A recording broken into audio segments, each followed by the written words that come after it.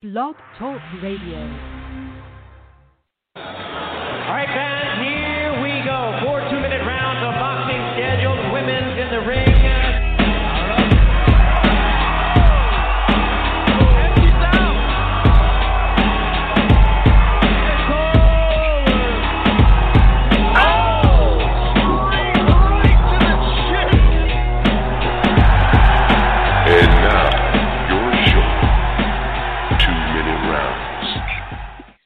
Welcome to the 2-minute round, your hooks and jabs look at female boxing. This is episode number 105.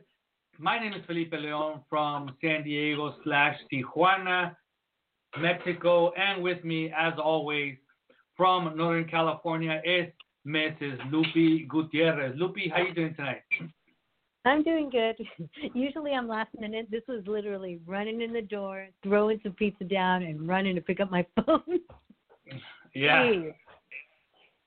And with us a little bit later on is going to be Mr. David Avila, but right now he's tied up. He's covering the Ring City fight card, which is the first of 3 that are going to be going down from Puerto Rico on NBC Sports with, I believe, the last one on March 25th with a very big female fight, and we're going to be talking about that later on today. Tonight, our guest is none other than NABF Super Bantamweight Champion, 9-time amateur champion, former Marine, Ms. Melissa Odessa Parker, who's coming off a very important win in her career.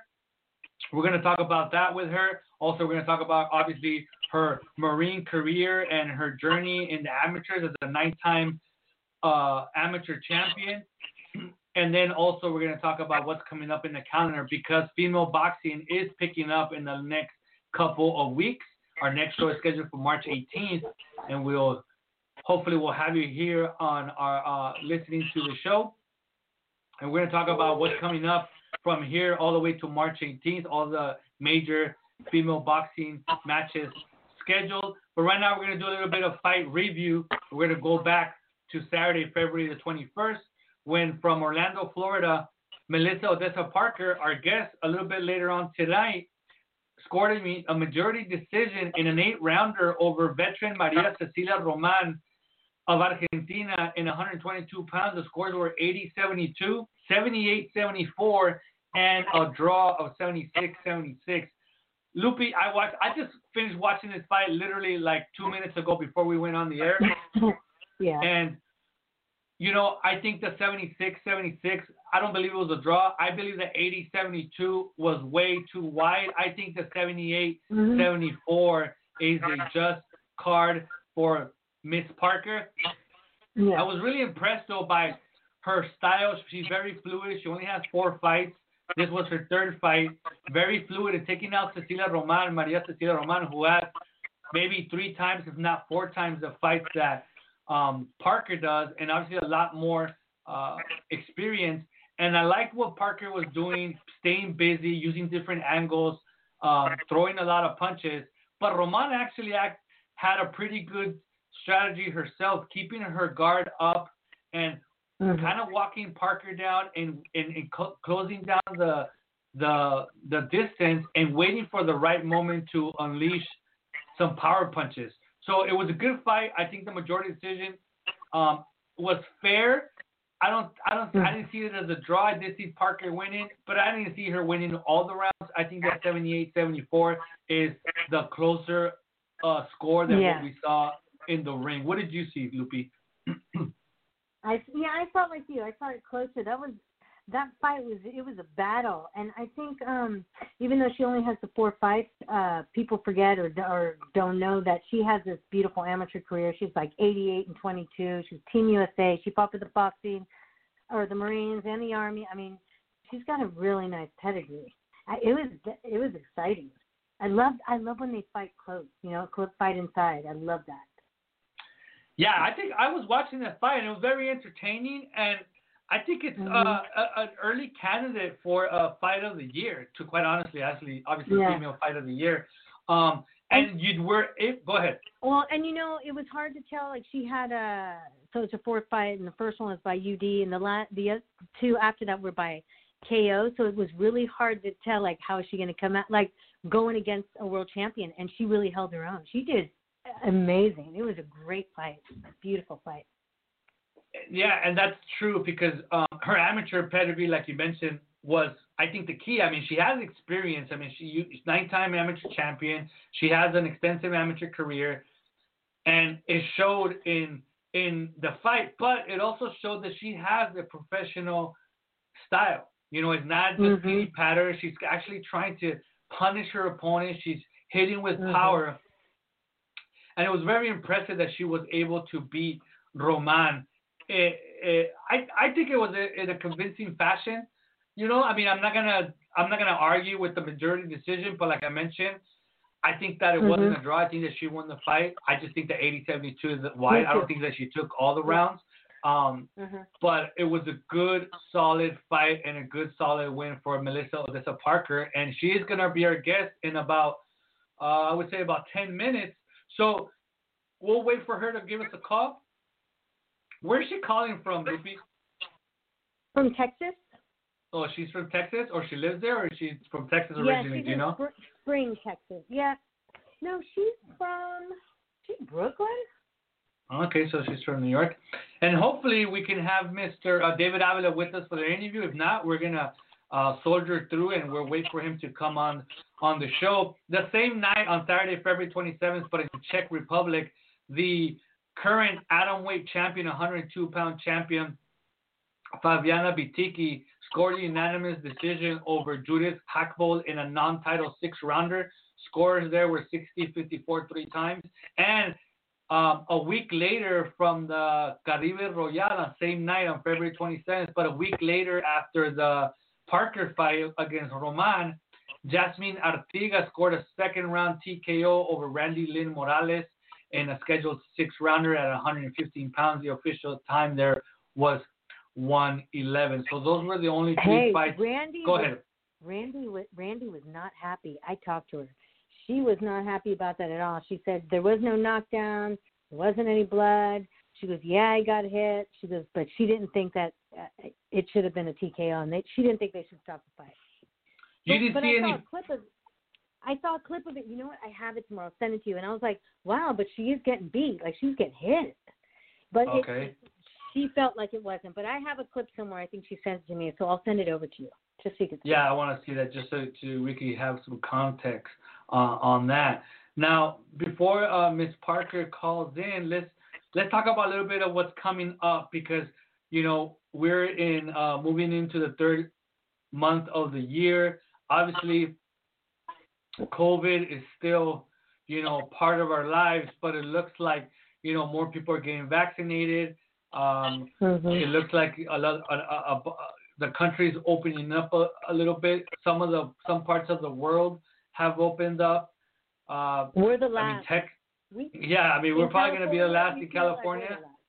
But Texas opened up completely, no mask mandate, everything's open, full throttle. Wow. I mean, we're gonna have to see how that affects the state and the numbers in the next couple of weeks.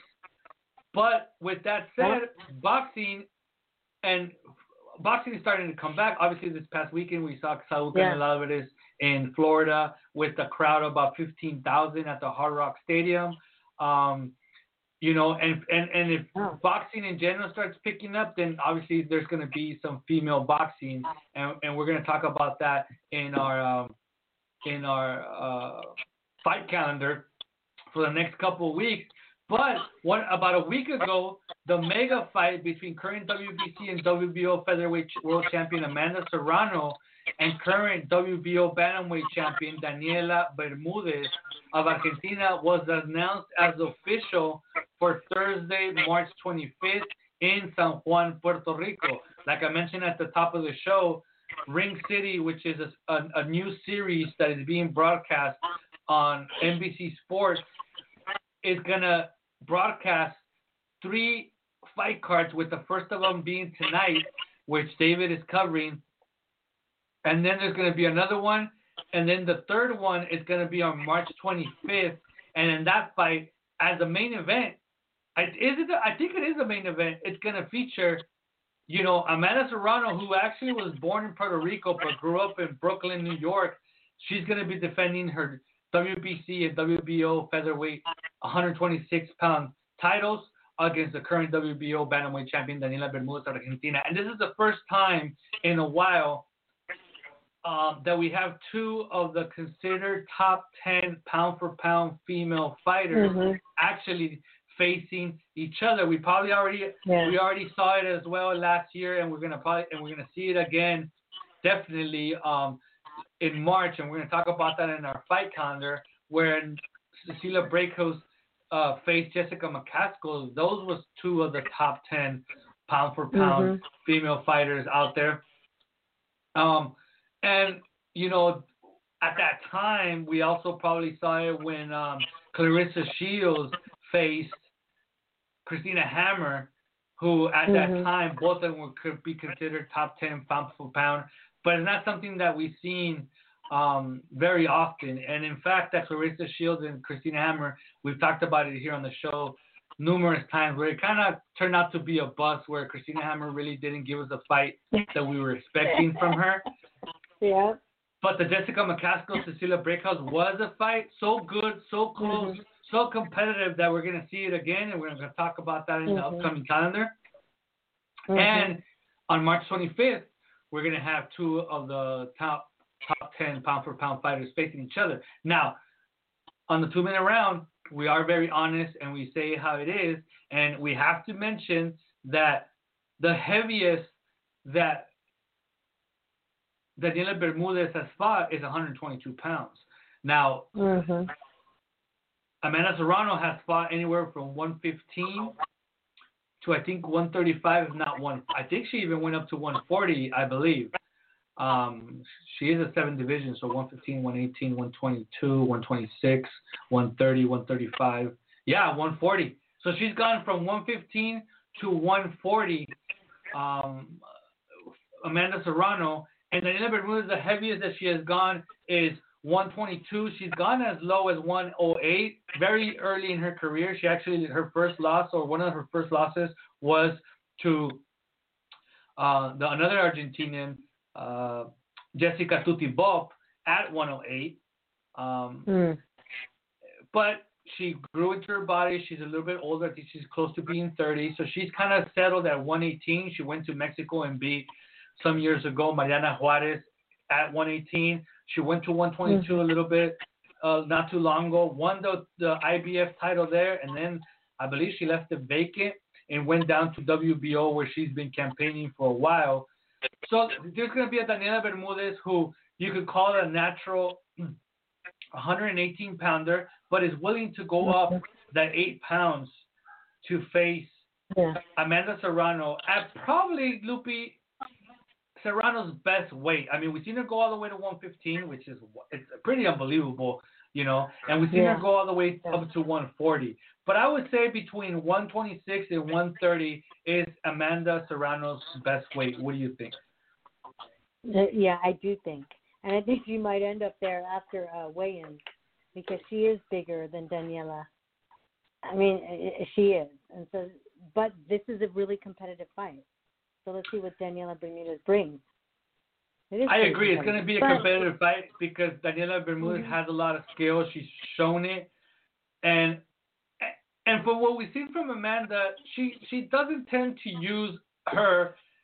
She hits very hard, and I think she knocks people out, and she's done it very much so at 126 pounds. But she doesn't tend to use her weight as an advantage. She's more about speed and movement, but she does have that power. So if that power turns out to be an advantage at 126, it's going to be interesting. I mean, can Daniela Bermudez take Amanda Serrano's power at 126 pounds? Do you think that she can knock her out? I think she can. I think that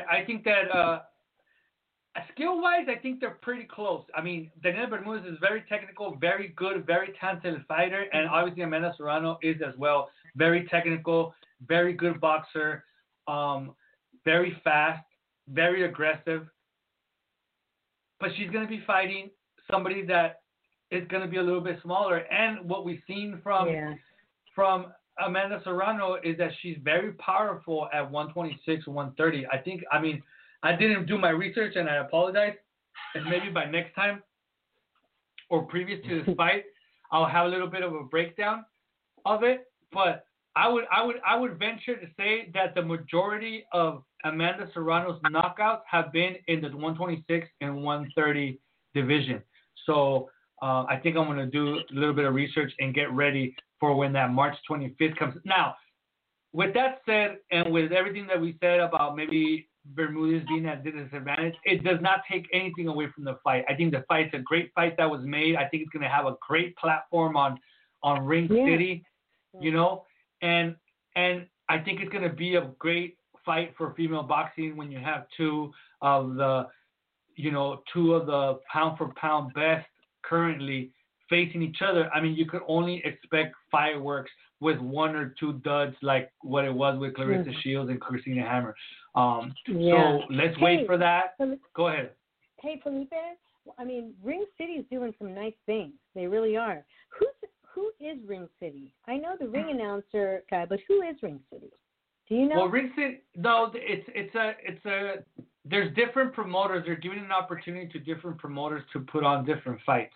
You know, Tom Loeffler of 360 Promotions, who has been our guest, he's involved with it.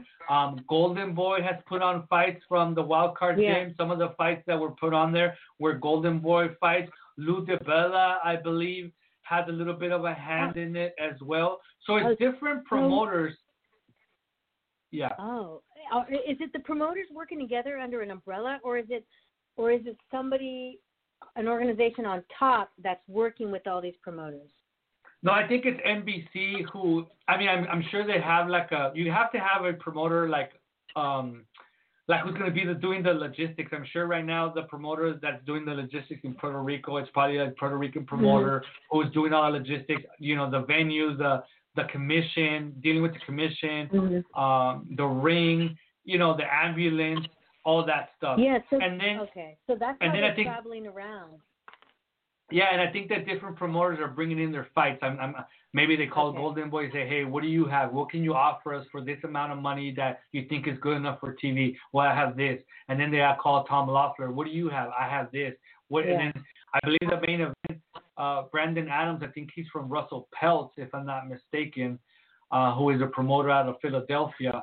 And then the other guy, I don't know who promotes him. I think it's Tom Loeffler, actually, the guy that promotes the other guy that's in the main event. So I think it's different promoters working with each other and working with NBC, which I think it's a good idea because we get to see all kinds of different fighters in good fights on TV. So with that said, why don't we bring on our special guest for tonight on the 2-Minute Round, your hooks and jabs look at female boxing. This is episode number 105, I'm sorry. And with us now is NABF Super Bantamweight champion and the winner of her most recent fight against veteran Maria Cecilia Roman, Miss Melissa Odessa Parker. Let me pass her in. Miss Parker, how you doing tonight? I'm doing good. Thanks for having me on. Thank you, Melissa, for being here with us. This is a 2-Minute Round, like we explained, and I'm going to pass on the baton to Mrs. Lupe Gutierrez. Go ahead, Lupe. Hey, Melissa, how are you?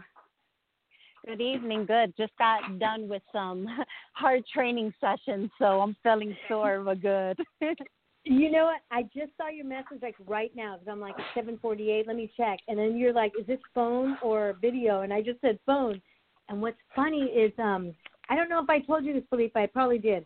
When we had Emily Bridges on a while back, she thought it was a video, and she sent me a picture. She goes, "This is what I look like for the phone." Yeah, that's too funny. No lie. I went in the bathroom and fixed my hair and tried to wipe my face down because it was all red. I was like, I gotta kind of look decent for this. And then I saw the number. I was like, oh, it's just phone call. And I took my hair out and just let it look how it does.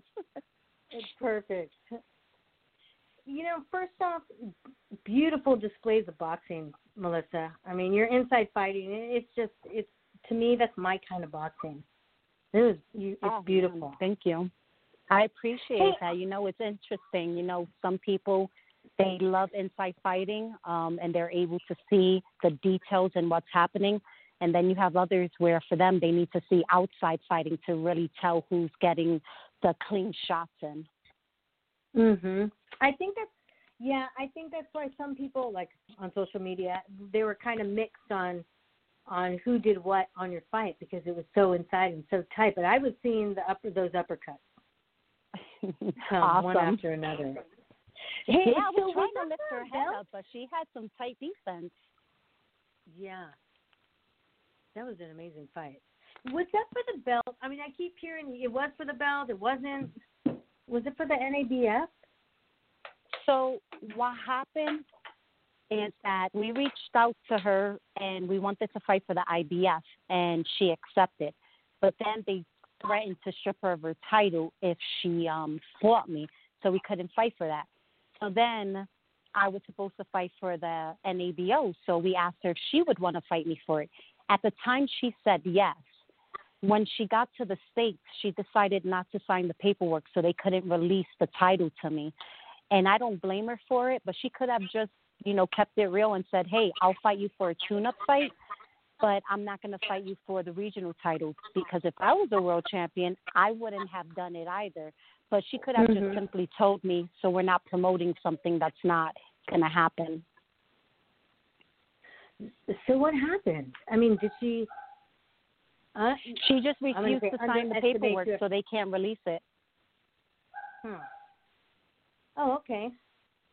Yeah, because you have to sign it with them so that you can officially get the title. So because of that, it just became a non-title fight. Oh, okay. Yeah. All right.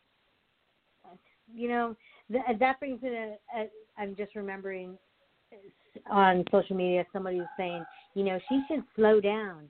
And so, what do you think of that? Like, you know, I guess people don't realize you had this stellar amateur career, and they think that you came out and you're 4-0, and they think, oh, so now she had those, you know, this 4 wins that now you're calling out Juliana Luna. I mean, what do you say to those people who are telling you to slow down?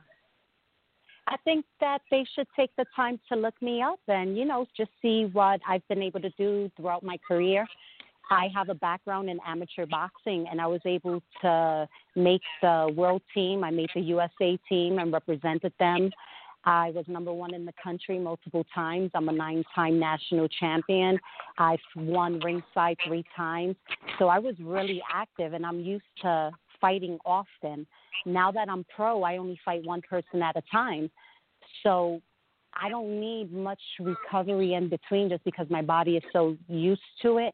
So I would like to stay busy because I have that mindset. I want to train, I want to fight, and I want to work towards my goals of getting all the belts, and I can't do that if I'm not staying active. Did you have any trouble finding a fight when you came back? What did you come back from? Did you come back from having a baby or being a mom, or did you get hurt? Yeah, I actually did get hurt. No, so this one, it was because of injury. I wound up tearing my ACL and meniscus, and it took me out for 2.5 years. So then I came back into fighting, but I was only going to do MMA. So I was training at an MMA gym, which is my current gym, War, in Texas. And I was just going to stick to that. And then I realized, you know what, I have some unfinished business.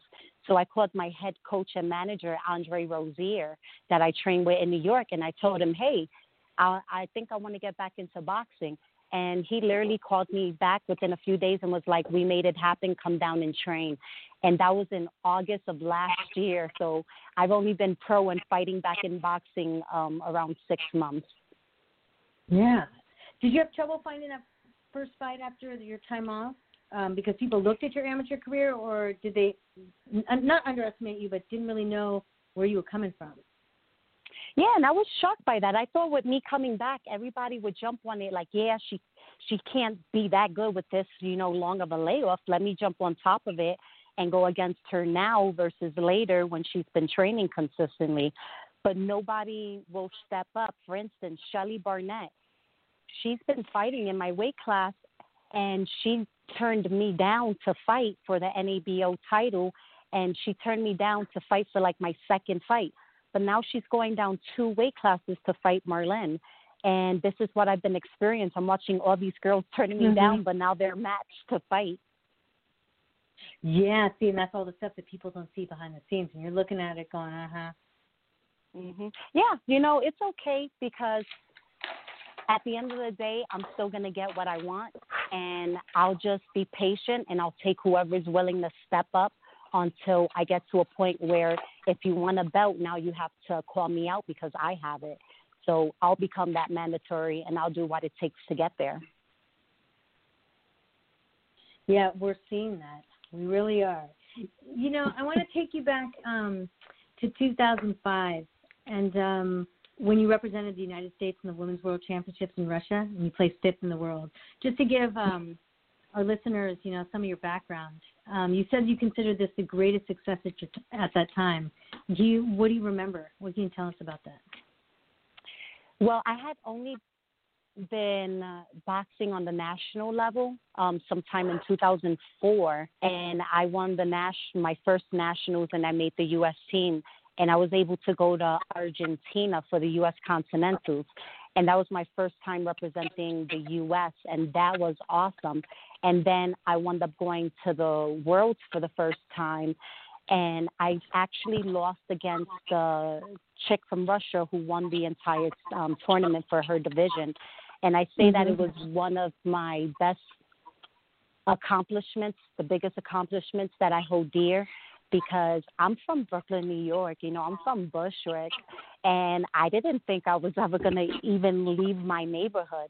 So for me to leave the country and to be able to do something on that level and be able to represent the U.S., that it was just a surreal feeling, and meeting so many different countries and other women who have the same love and passion.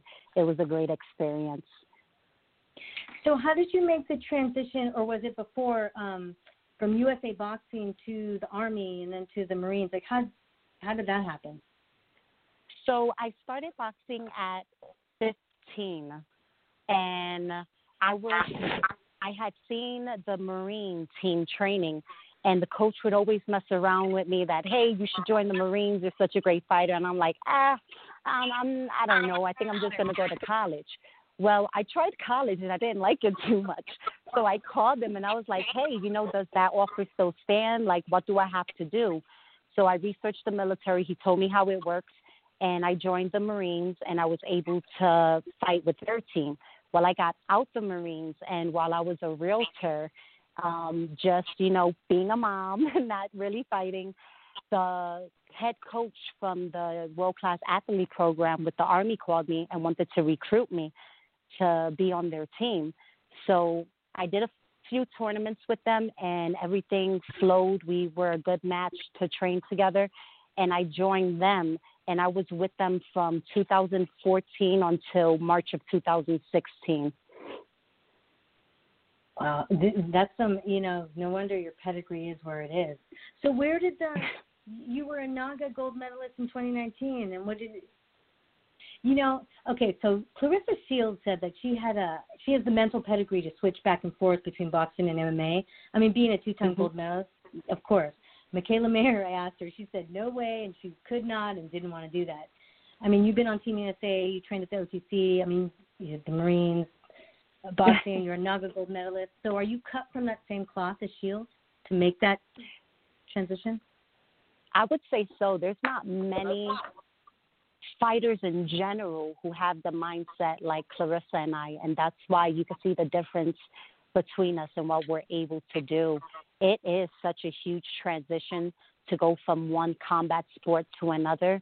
But for me, I look at it as this way. You know, when you go to school, you got to take multiple classes, different subjects, and you adjust. You learn how to deal with all the different information. I translate that into my fighting.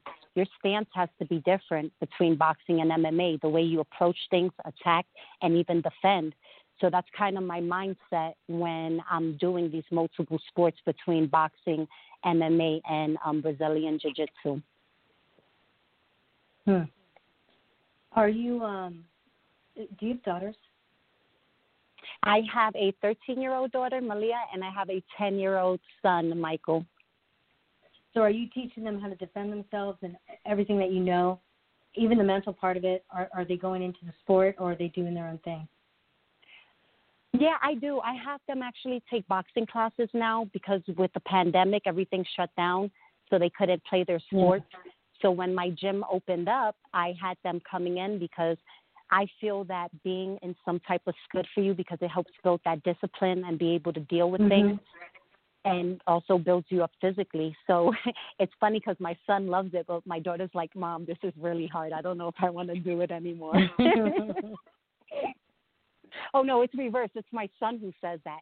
It's my daughter who wants to do it so bad, and I'm so scared because she's so small and she's so sweet.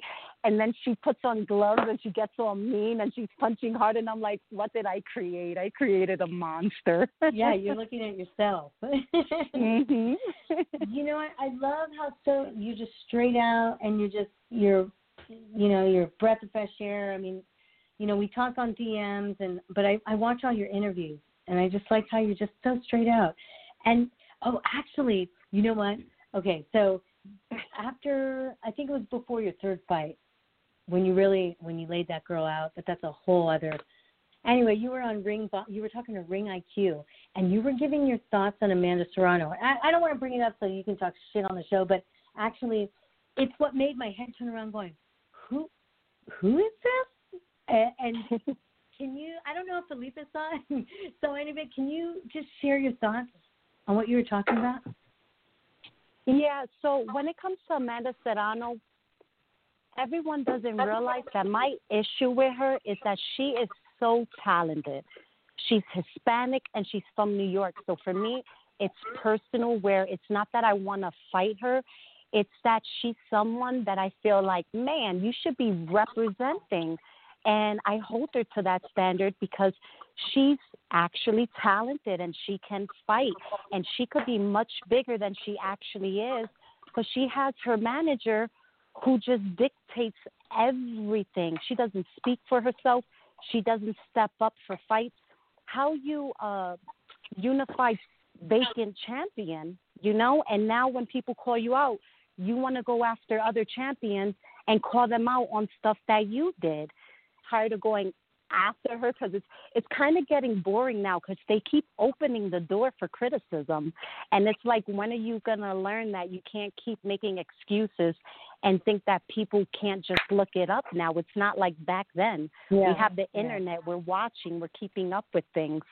So I was just a little like peeved that they're coming after Helena the way they are, because they did the same thing to Heather Hardy after they fought her, and they talked all this crap about her and about her failing her drug test. But you're training under someone who had their own issues with drugs, and that's a whole nother story. And no one's putting you on the spot about that. So you got to think before you talk, because people are going to respond. Yeah, and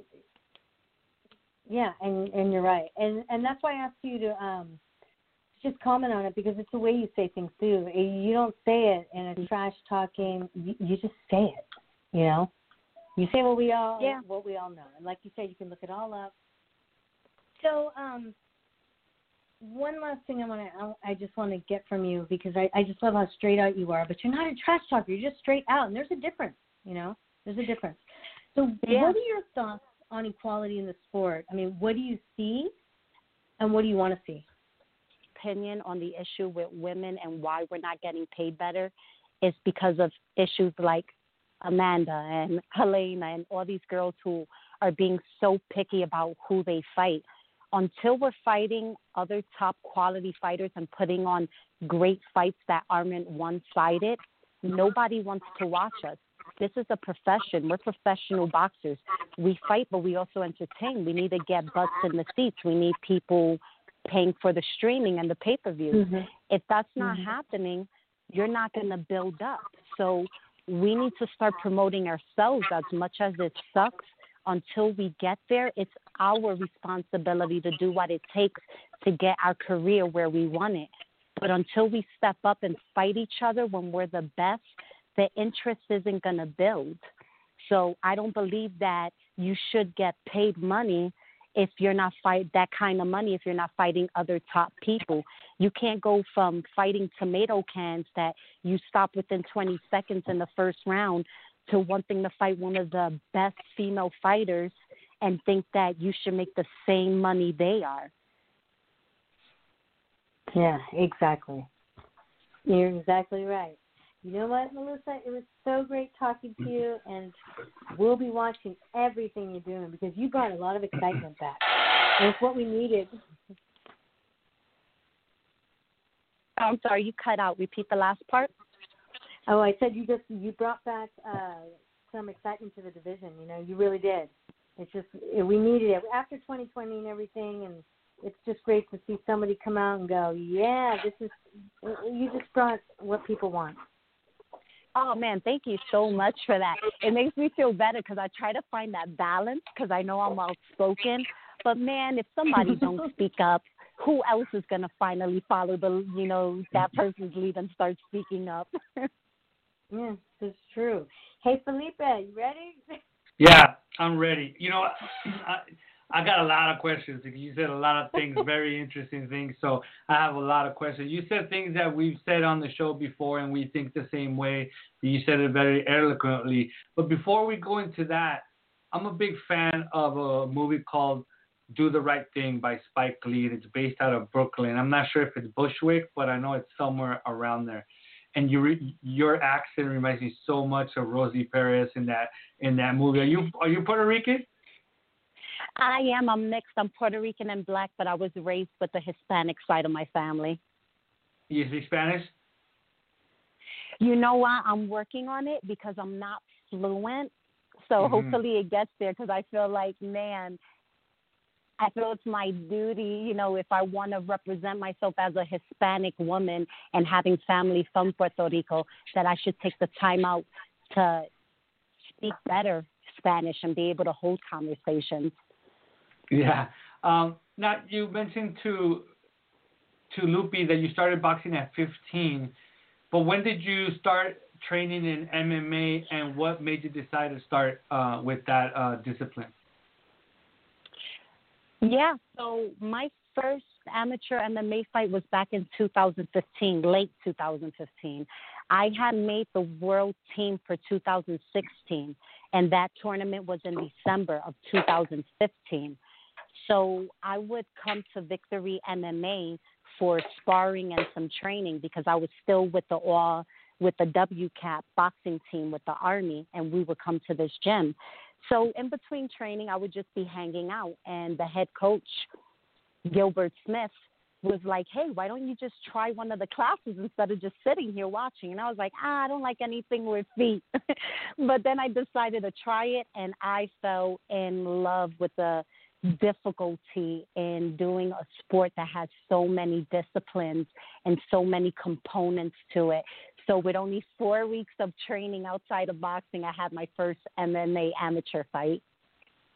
Wow. So, you've been so successful in boxing, 9-time amateur champion, traveled all over the world, competing, fighting in Russia and all kinds of other places. Did you feel that you were kind of like stagnant, kind of like stuck in a place with boxing, that when you tried MMA and it was a challenge, you had to learn, the ground game, you had to learn the different type of striking that they do, that it was something, it was refreshing, kind of taking you away from boxing where you are so successful and your ins and outs of boxing, that's why it kind of like was appealing to you?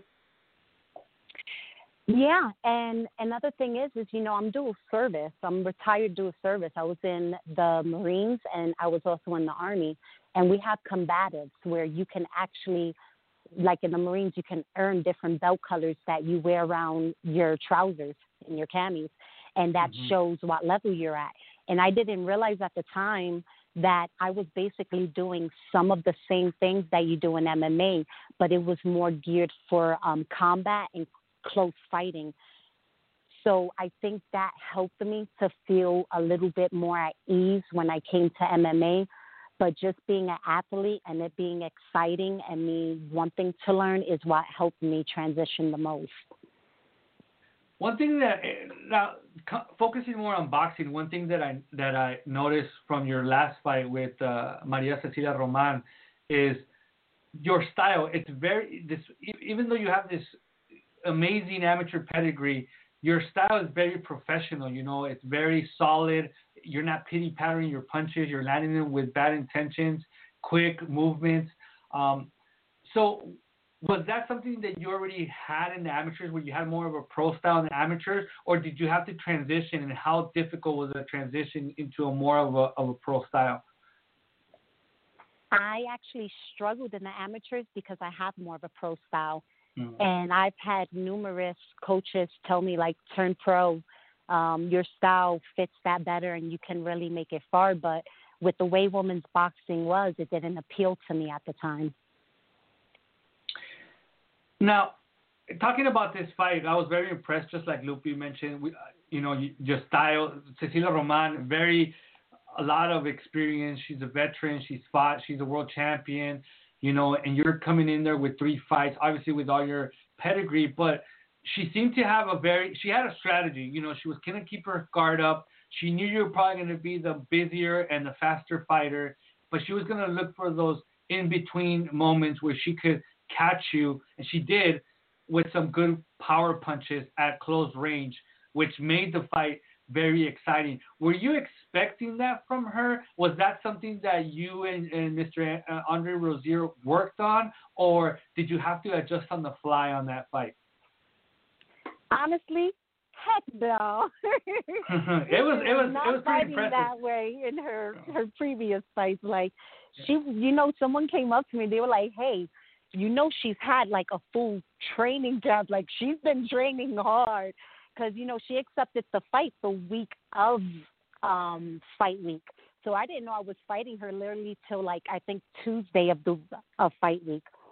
And she just, after the fight, because I was zoned in at the time, so I just adjusted. But she did surprise me because she came in, and a lot of female fighters don't want to fight me on the inside. So I had to dig deep and adjust and just be able to outscore her at that point because her defense was so tight.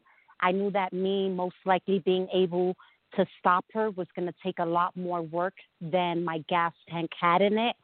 And then her with the freaking body guards.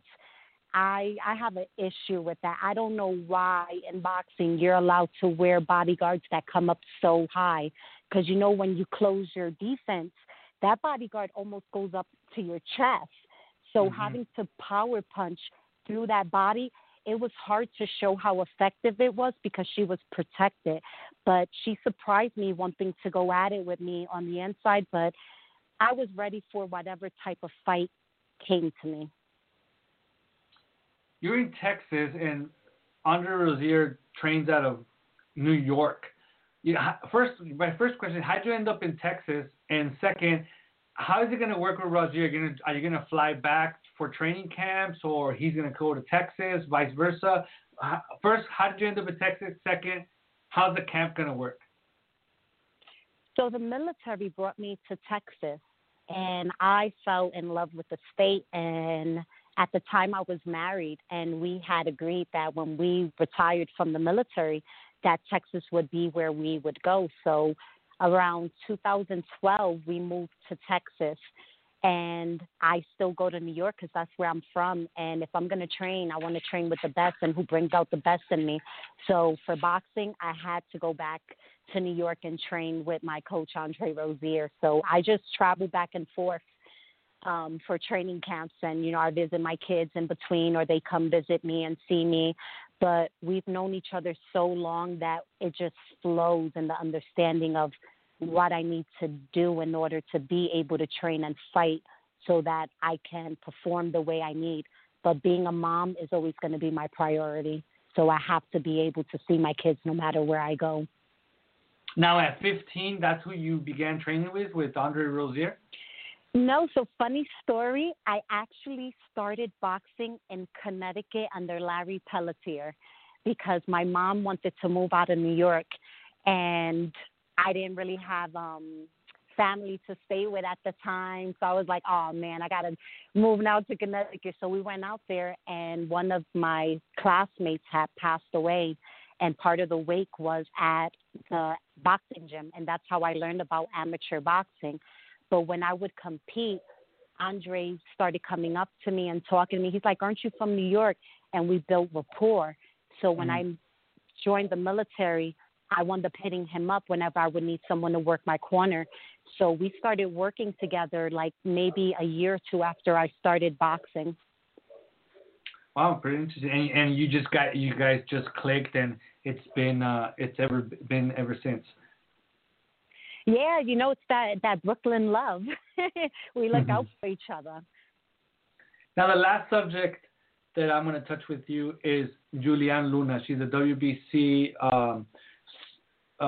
She's actually the bantamweight champion. So you're willing to go down to bantamweight? Is that your more natural weight class? So I had no problem going down. When I fought Maria Roman, they mixed up our weights. I'm actually the one who weighed in around 119, and she weighed in closer to 122. I don't have trouble making 118. I'm naturally a featherweight. I don't really go up that high in weight. So when it's time to cut, it's not a problem for me. So I could have made 118 easily. I weighed in like 119 and a half, you know, for the fight at 122. I was willing to go down at the time because 122 was tied up. So I was like, let's go after 118. But then that came with its own issues because they came back and told me that I guess the rematch is a mandatory. I don't understand how a one-sided fight can lead to a mandatory fight that's rematch that's not even a clause in a contract. So I left it alone. So I don't know who she's fighting or what's going on with her, but they did not allow me to fight her. And at the time, it had nothing to do with my record. They said she had a mandatory coming up next. So with Luna, obviously I'm sure that you saw her beat Mariana La Barbie Juarez.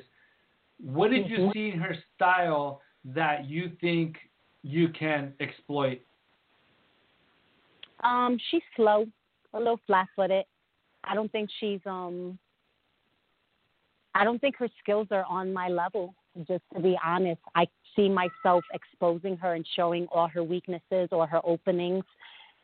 And that's why I like the fight, because I know that she's not just going to take whatever I throw at her. So it's just going to show whose skill level is above whose and whose willpower can push through. She fought a great fight against Juarez, and, you know, she won it cleanly. And that was what enticed me to want to go down in weight and fight her. I like to fight fighters who are in this game to go against the best. Mm-hmm. And my last question, you know, you had a really good fight with Maria Cecilia Roman. You know, at times you were dominating. At times, you know, it got a little bit closer. She did certain things, like you mentioned, that you weren't expecting. What do you think that you could take from that fight that can help you against Luna?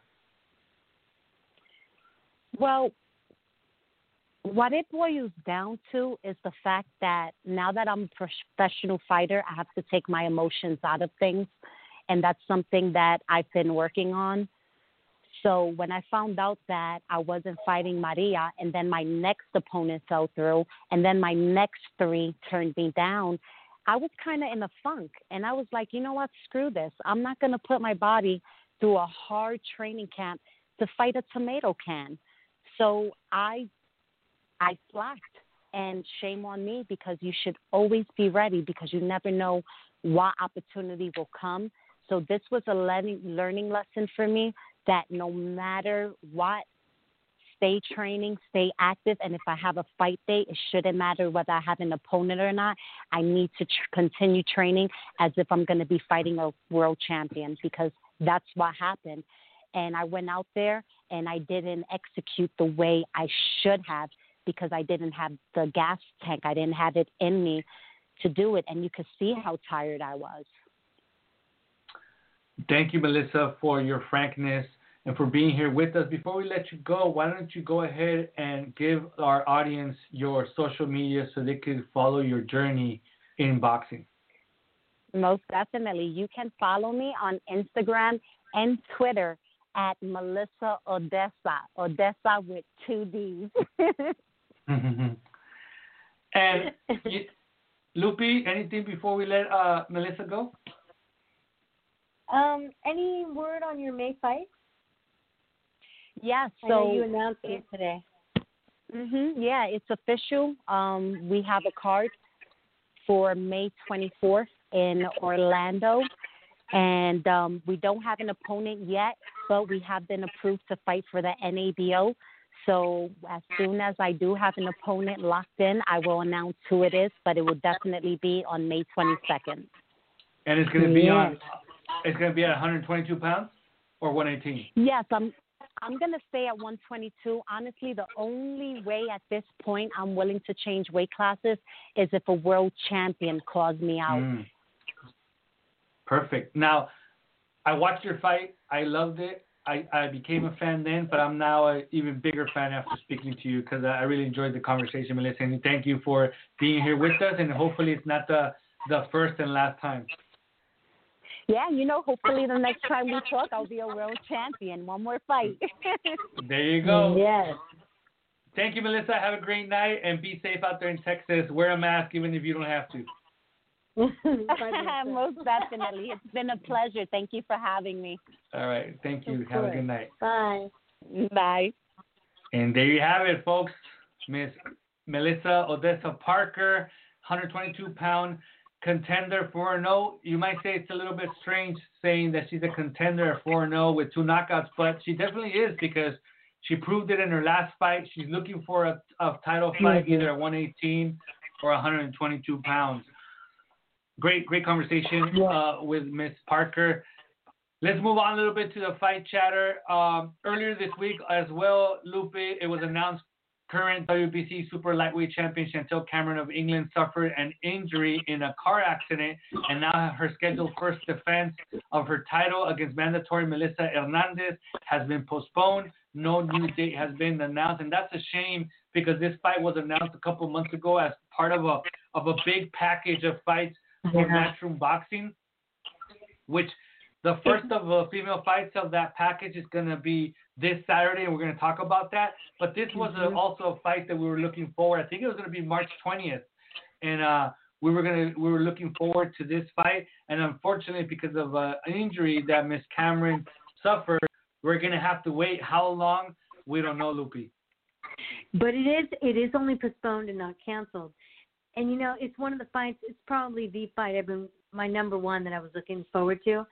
But I saw on social media Chantel was speaking with somebody, and she said that Melissa had accused her of faking the car accident because she didn't want to find her, which I didn't hear, but I'm listening to Chantel, and she said, why would somebody do that? It's totally bad karma. She goes, but what she doesn't know is that she's all just keep saying it, and I'm just using it. So it's going to make the fight even spicier than we thought.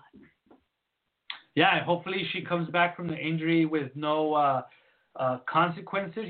She recoups, she recovers the best she can or to 100% before we see him in the ring. Also today, Lupe, the official weigh-in was held for the big Superwoman pay-per-view card being held tomorrow on Fight TV. That's something that we have been talking about for the last 2 episodes. We've had the semi-main event fighter here, Danielle Perkins. We had Mr. Mark Taffet, who is the manager of Clarissa Shields, and Danielle Perkins on the show as well to speak about it. And it's actually going to go down tomorrow. Today they weighed in with Clarissa Shields weighing in at 153.6 pounds, whereas the IBF world champion Marie-Eve DeCarry tilted the scale at 152.6. So she came in a little bit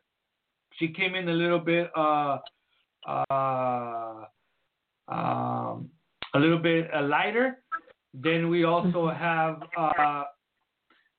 Danielle Perkins, the heavyweight, which we had on our last show. She had a great interview, 196.8 versus Monica Harrison, 202.8. Jamie Mitchell at 120 pounds versus Noemi Bosquez, the veteran, at 119.6. And the late addition to the card, but you're very excited. You're very excited about this. I'm excited, but you, Lupe, you're jumping up and down when Marlene Esparza was announced to be part of the card. She's going to be at once she tilted the scale at 117.4, which is a lot heavier than she's ever fought before. She's usually at flyweight. But, wow, somebody's playing the radio out here. And then Barnett at 119, her opponent, which is actually a fighter that Miss Melissa Dessa Parker mentioned. Now, there is an 8-rounder scheduled at 160 pounds between Logan Holler and Shamel Baldwin. Was actually scratched after Baldwin was cleared medically. And let me patch in Mr. David Avila because he finally finished up his job with the fight card, and now he's with us. David, how you doing tonight? Very good, Felipe. Sorry for the interruption there, and hi, Luby. No problem. Did you get a chance to listen to the interview that we did with Melissa Dessa Parker? No, sadly I wasn't able to. How did it go? Good. Okay, I just thought that maybe you were listening, but you get a chance to listen to it later on tonight. Did you get a chance to watch her fight against Maria Cecilia Roman a couple weeks ago? Yes, I did. That was a great fight. I mean, I was surprised at her technique, that her ability to fight inside, because that's a lost art among professionals, and she showed that she does that. She's very comfortable fighting inside as well as outside. What did you think of? I agree with you, and very good point. But what did you think of Maria Cecilia Roman's strategy? I mean, I think that was very effective to the point where she had her that high guard. And one thing that Miss Parker mentioned to us, and I know that you're going to have an opinion about it, is that Roman had one of those body shields that you hate so much in female boxing. So when she had that high guard and then that body shield, she was pretty much protected. And Miss Parker also mentioned to us in the interview that she wasn't expecting that kind of strategy or style from Roman because she had never fought that way. What did you think of that strategy? And obviously share with us your thoughts on that body shield. That the last time that we saw it and we made an issue of it was in that fight between Alicia Napoleon Espinosa and Erin Cerdeus. Cerdeus, yes. Yeah, it's one of those things that Argentina in particular is very common. They use that a lot. A lot of them in Argentina use that shield. I wonder if Bermuda is gonna use that shield when she fights Amanda Serrano. But also everybody in Europe uses that body shield, and it's really illegal. They shouldn't be using it. So the guard. I mean, I'm sorry. But do you think that I'm sorry? Do you think the commission has a case to ban it in the United States? I don't see why not.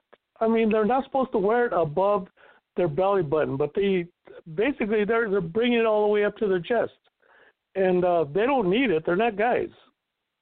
Mm-hmm. So that's why are they using it? Basically, they're using it to me, it's cheating.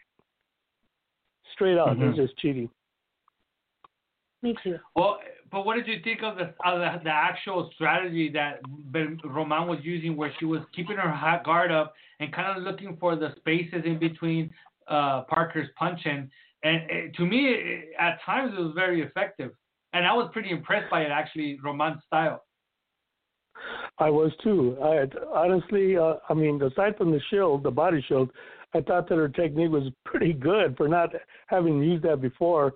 She looked like a Winky Wright, where she just had that high guard, and she knew it looked like she had been doing it her whole career. But apparently, according to because I did message Melissa right after the fight, and I asked her about that, and she had told me through message that she wasn't expecting that. She had seen the tapes, and she had never seen anything that kind of tactic before from her. She and did mention I thought it was great. Now, let me catch you up. It was really effective. Yeah, I thought so too. I thought it was a good strategy against an opponent like Parker and her stand. It looked like her team studied, even though they took the fight at very short notice. Let me catch you up with what we talked about in the fight chatter, where about a week ago the mega fight between Amanda Serrano, WBC WBO featherweight champion, was announced as official against WBO bantamweight champion Daniela Bermudez. Give us your thoughts on that fight, David. I think it's going to be a great fight. Bermudez is an excellent boxer. I mean, she has everything. She can pop, she can box, she can move. She's got it all. She's got speed. She's very confident in the ring. It's like her home inside that ring. And the same with Amanda. Amanda's just a come forward, seek and destroy type of fighter. I think I don't think it's gonna go the distance, to tell you the truth. Do you think that Amanda? I mean, I was talking to Lupi about this, and I believe that Amanda's best weight, her most effective weight, in my opinion, is between 126 and 130 pounds. So for me, she seems to be, she has advantage in the size there. And I believe, even though without doing the research, but I would venture to say that most of her knockouts in her career have been between 126 and 130 pounds. So with you saying that it's not going to go the distance, do you think that Amanda Serrano, and Bermudez being a hard puncher as well, do you think that Amanda has the advantage of scoring the knockout because the weight class has been possibly the best that she's been at? You know what? That is her weight class. That really is. She should be super strong. But I'm not counting on Bermudez either. I mean, she can fight. It's one of these toss-up fights that to me, it's like a 50-50 fight, because as good as Amanda is, if she gets too rambunctious and goes charging after Bermudez too much, I mean, she could run into a punch, and that's always dangerous. And Bermudez can punch, and she knows how to box. She knows how to set up knockouts. It's one of those things that whoever catches who could be the winner. Now, earlier today, David, the weigh-in for Shields and DeCarry was held. I'm sure you know Shields came in 153.6, DeCarry 152.6, Perkins 196.8, Harrison 202.8, Jamie Mitchell 120, Bosques 119.6, and Esparza at a comfortable 117.4 with Barnett at 119. And now I saw a post by Marlene Esparza that's actually going to be the running order. You know, Esparza, Barnett first, Jamie Mitchell, Bosques second, Perkins, Harrison co-main event, and then Shields obviously against DeCarry. So Esparza is going to be opening up the main event. What did you make of Shields coming in a little bit? It wasn't expected, but I didn't really expect for DeCarry to come in actually lower than Shields, even though it was only a pound, David. Well, I mean, Shields is a middleweight, so True. She's going down. So she's going exactly where she wants to be. She can't be too low. She'll be too weak. Whereas Marie-Eve is, it's no sweat for her. That's her weight class. Now, we have confirmed through our sources that Esparza is still scheduled to face, obviously with the win here, is still scheduled to face Yvette La Roca Zamora in April for the 112-pound WBC title. Why do you think they made this move of including her on this fight card when she has such an important fight scheduled in April, David? Well, one thing about Marlon is she's very confident. She's a super confident fighter, as she's proved when she fought Sanisa in 3-minute rounds. She's very confident, and she fought Sulem, and she basically doesn't feel any kind of hesitation that she's going to be able to do what she wants against Barnett. Although Barnett's a veteran, she knows what she's doing too. But I got to give a credit to Marlon. I spoke to the Golden Boy people yesterday about that, and they were telling me that they like it. They like the fact that she's confident, that she just, she doesn't care. She wants to fight. Of course, there's always a worry about cuts. That's always a danger.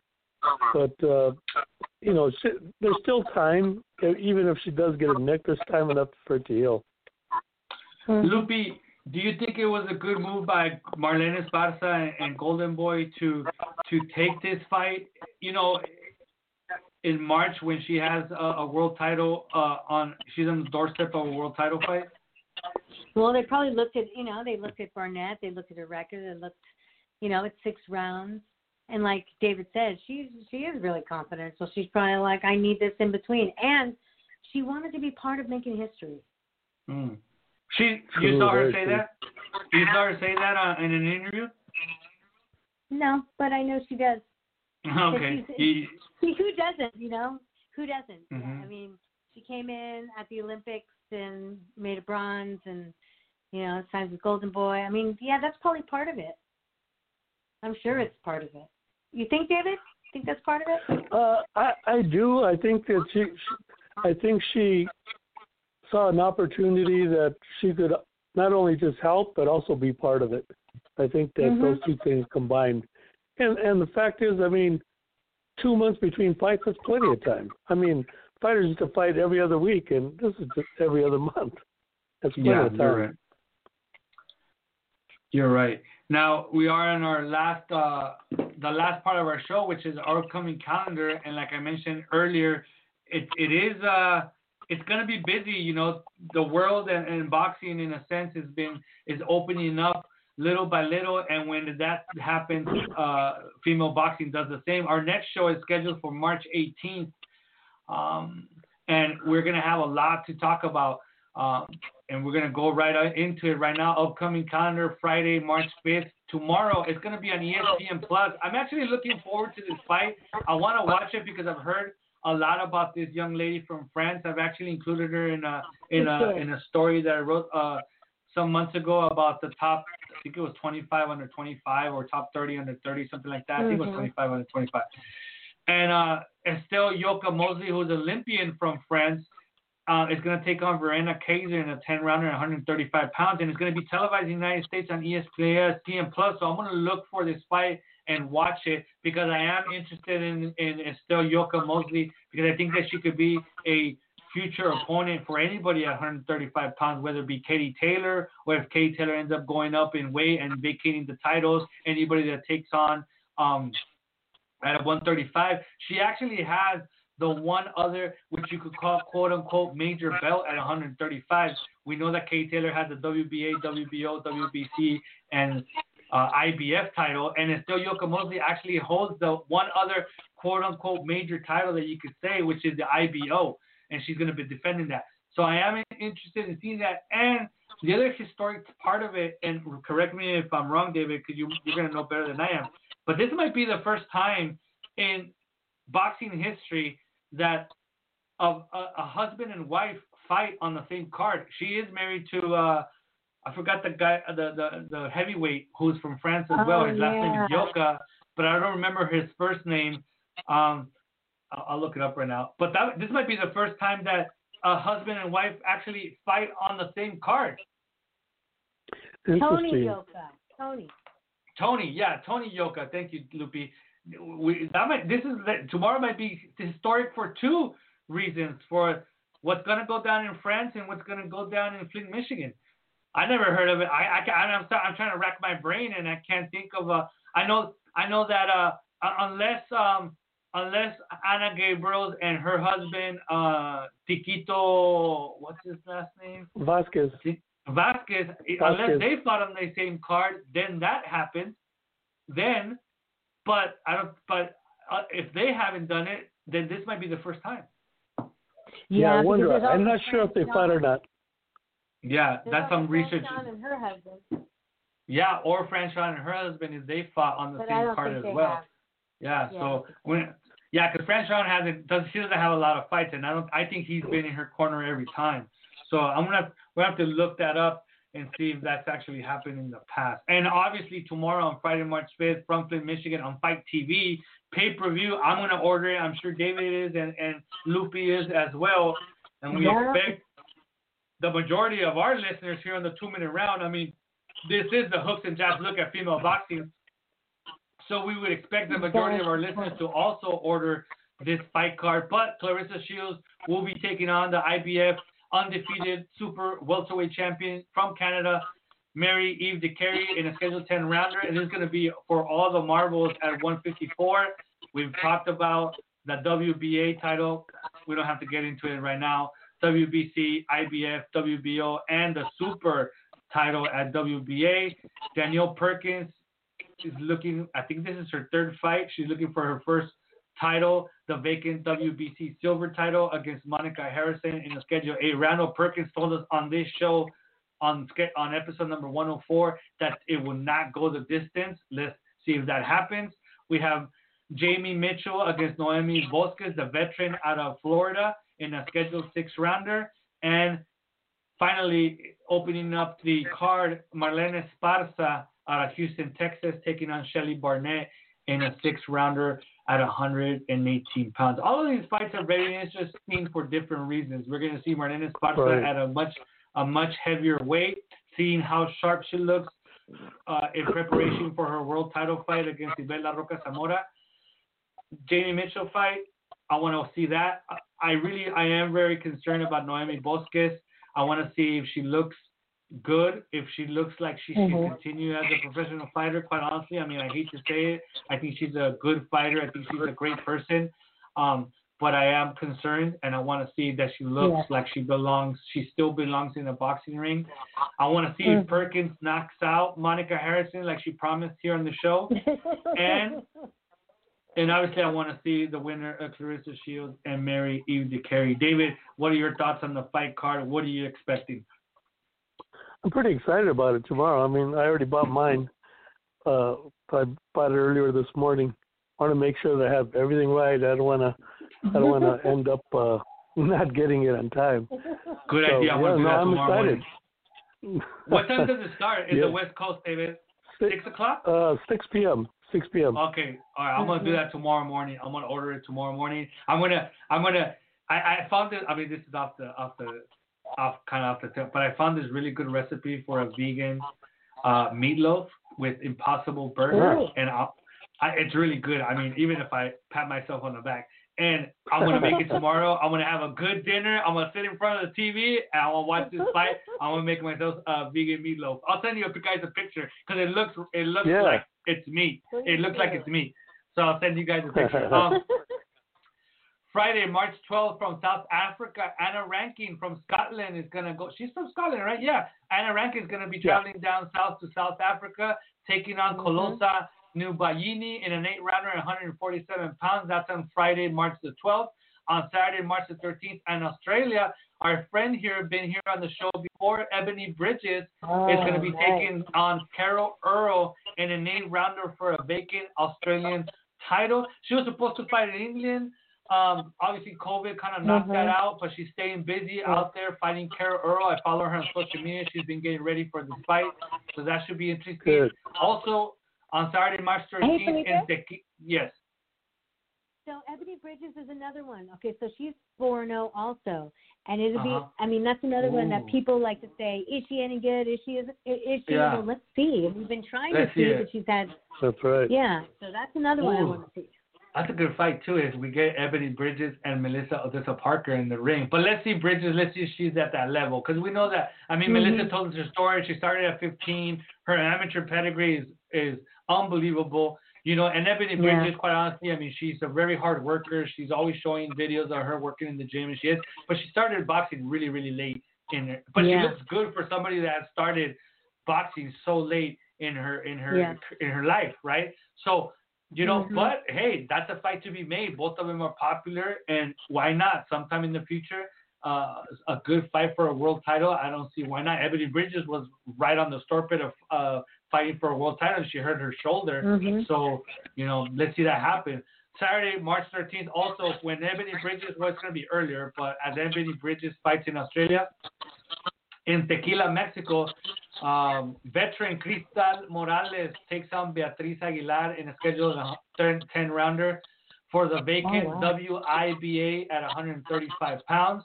And from the American Airlines Arena in Dallas, Texas, on the zone, it's going to be we should expect a packed house now that Texas opened up. I'm sure they're going to try to sell every ticket at the arena, you know. But we're going to have the rematch. I'm really looking forward to this. The rematch. Jessica Casquilla McCaskill against the First Lady of Boxing, Cecilia Breakhouse, in a scheduled 10-rounder at 147 pounds for all the marbles, WBC, WBA, IBF, WBO, and the IBO. So the Jessica McCaskill right now holds all 5 titles, and I think Ring Magazine as well.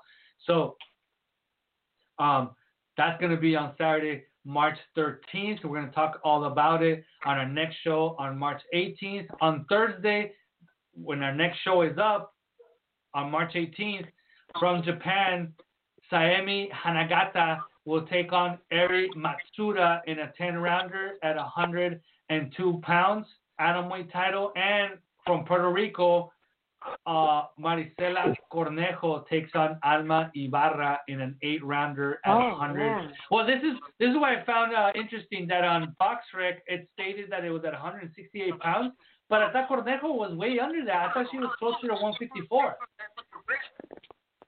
Yeah, that's a good question.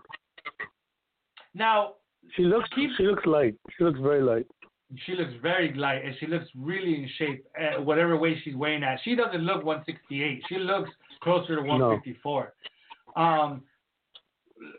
Well, this is probably something that we might want to do. Obviously, today David had to come on a little bit later because he was covering the main event of the Ring TV. But maybe on our next show we actually don't have a guest because we are going to have a lot of fights to talk about.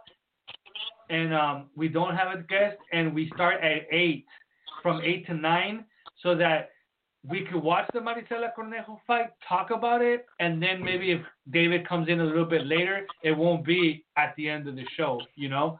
So let's try to do that for March 18th. Okay. So with that said, and then obviously if you guys listen to the show and you follow us on social media, on Instagram and on Facebook and on Twitter, we're going to post that out. And obviously you follow Lupe, you follow David. We're going to post that, and you'll see that instead of starting at 7:30, we're going to start at 8 o'clock. With all said, any thoughts and comments, Lupe, before we go on any of the fights that are coming up in the next 2 weeks? Did you just ask me if I had any comments? Yeah, thoughts or comments on the fights that are coming up in the next 2 weeks? No, I can't wait. It really is March Madness. I was looking at you have girls like Crystal Morales, and I'm like, wow, that was fast. Like girls who came back from a hiatus, here she is already going for a world title. I like it because you can make things happen, and they're making things happen. Yeah, David, any thoughts, comments? No, I agree. I think one of the things that a lot of promoters should understand is that with women, they have to go after it right away. There's no build-ups. There's no having tune-up fights. You really got to go after it because there's only so many dates, and you can't wait. You really can't wait and just fight once a year. Now, David, before we let you go, actually, Lupe had a really good question. Who is Ring City? Is that just different promoters offering fights to NBC Sports, and they picking and choosing and paying for what they want to broadcast? Or is it somebody actually the main promoter and they're bringing in other promoters as well? They're essentially not a promotion company. They're mainly like they're the coordinators. That's the best way to say it. They're the coordinators. They're working with different promoters, bringing the best fights they can at a certain budget. Ring City is doing that? Yes, Ring City, USA. Okay. So they're the team. They're like, we got everybody who does everything. We put the fights on, and we handle the whole show. Right. They're the coordinators. They just put it together, and it's perfect because there's been a void for a long time without what was it, USA Boxing for many years, and ESPN and Telepatura, all these shows that are gone, and they're filling that void right now. Yeah, they're doing a good job, and they're having these 3 shows from Puerto Rico starting today. But as far as we're concerned here on the 2-minute round, we are looking forward to the next one, which is March 18th. which is going to feature Marisela Cornejo, who hasn't fought in quite a while, against Alma Ibarra, 7-1. So she's not a slouch either, the Mexican, in a scheduled 8-rounder at 168 pounds. And then on March 25th, which we didn't mention here, but we did mention on our Fight Chatter, we're going to have that Amanda Serrano, Daniela Bermudez, which is going to be the main event. So that's going to be the big fight from Ring City, as far as we're concerned, from Puerto Rico. So with that said, we want to thank everybody for listening. David for coming in late with us, but still being here. Lupe for holding down the fort. And Miss Melissa Odessa Parker for being such a great guest. I really enjoyed our conversation. And we'll see you on March 18th. Have a great night. Bye. Good night, everybody.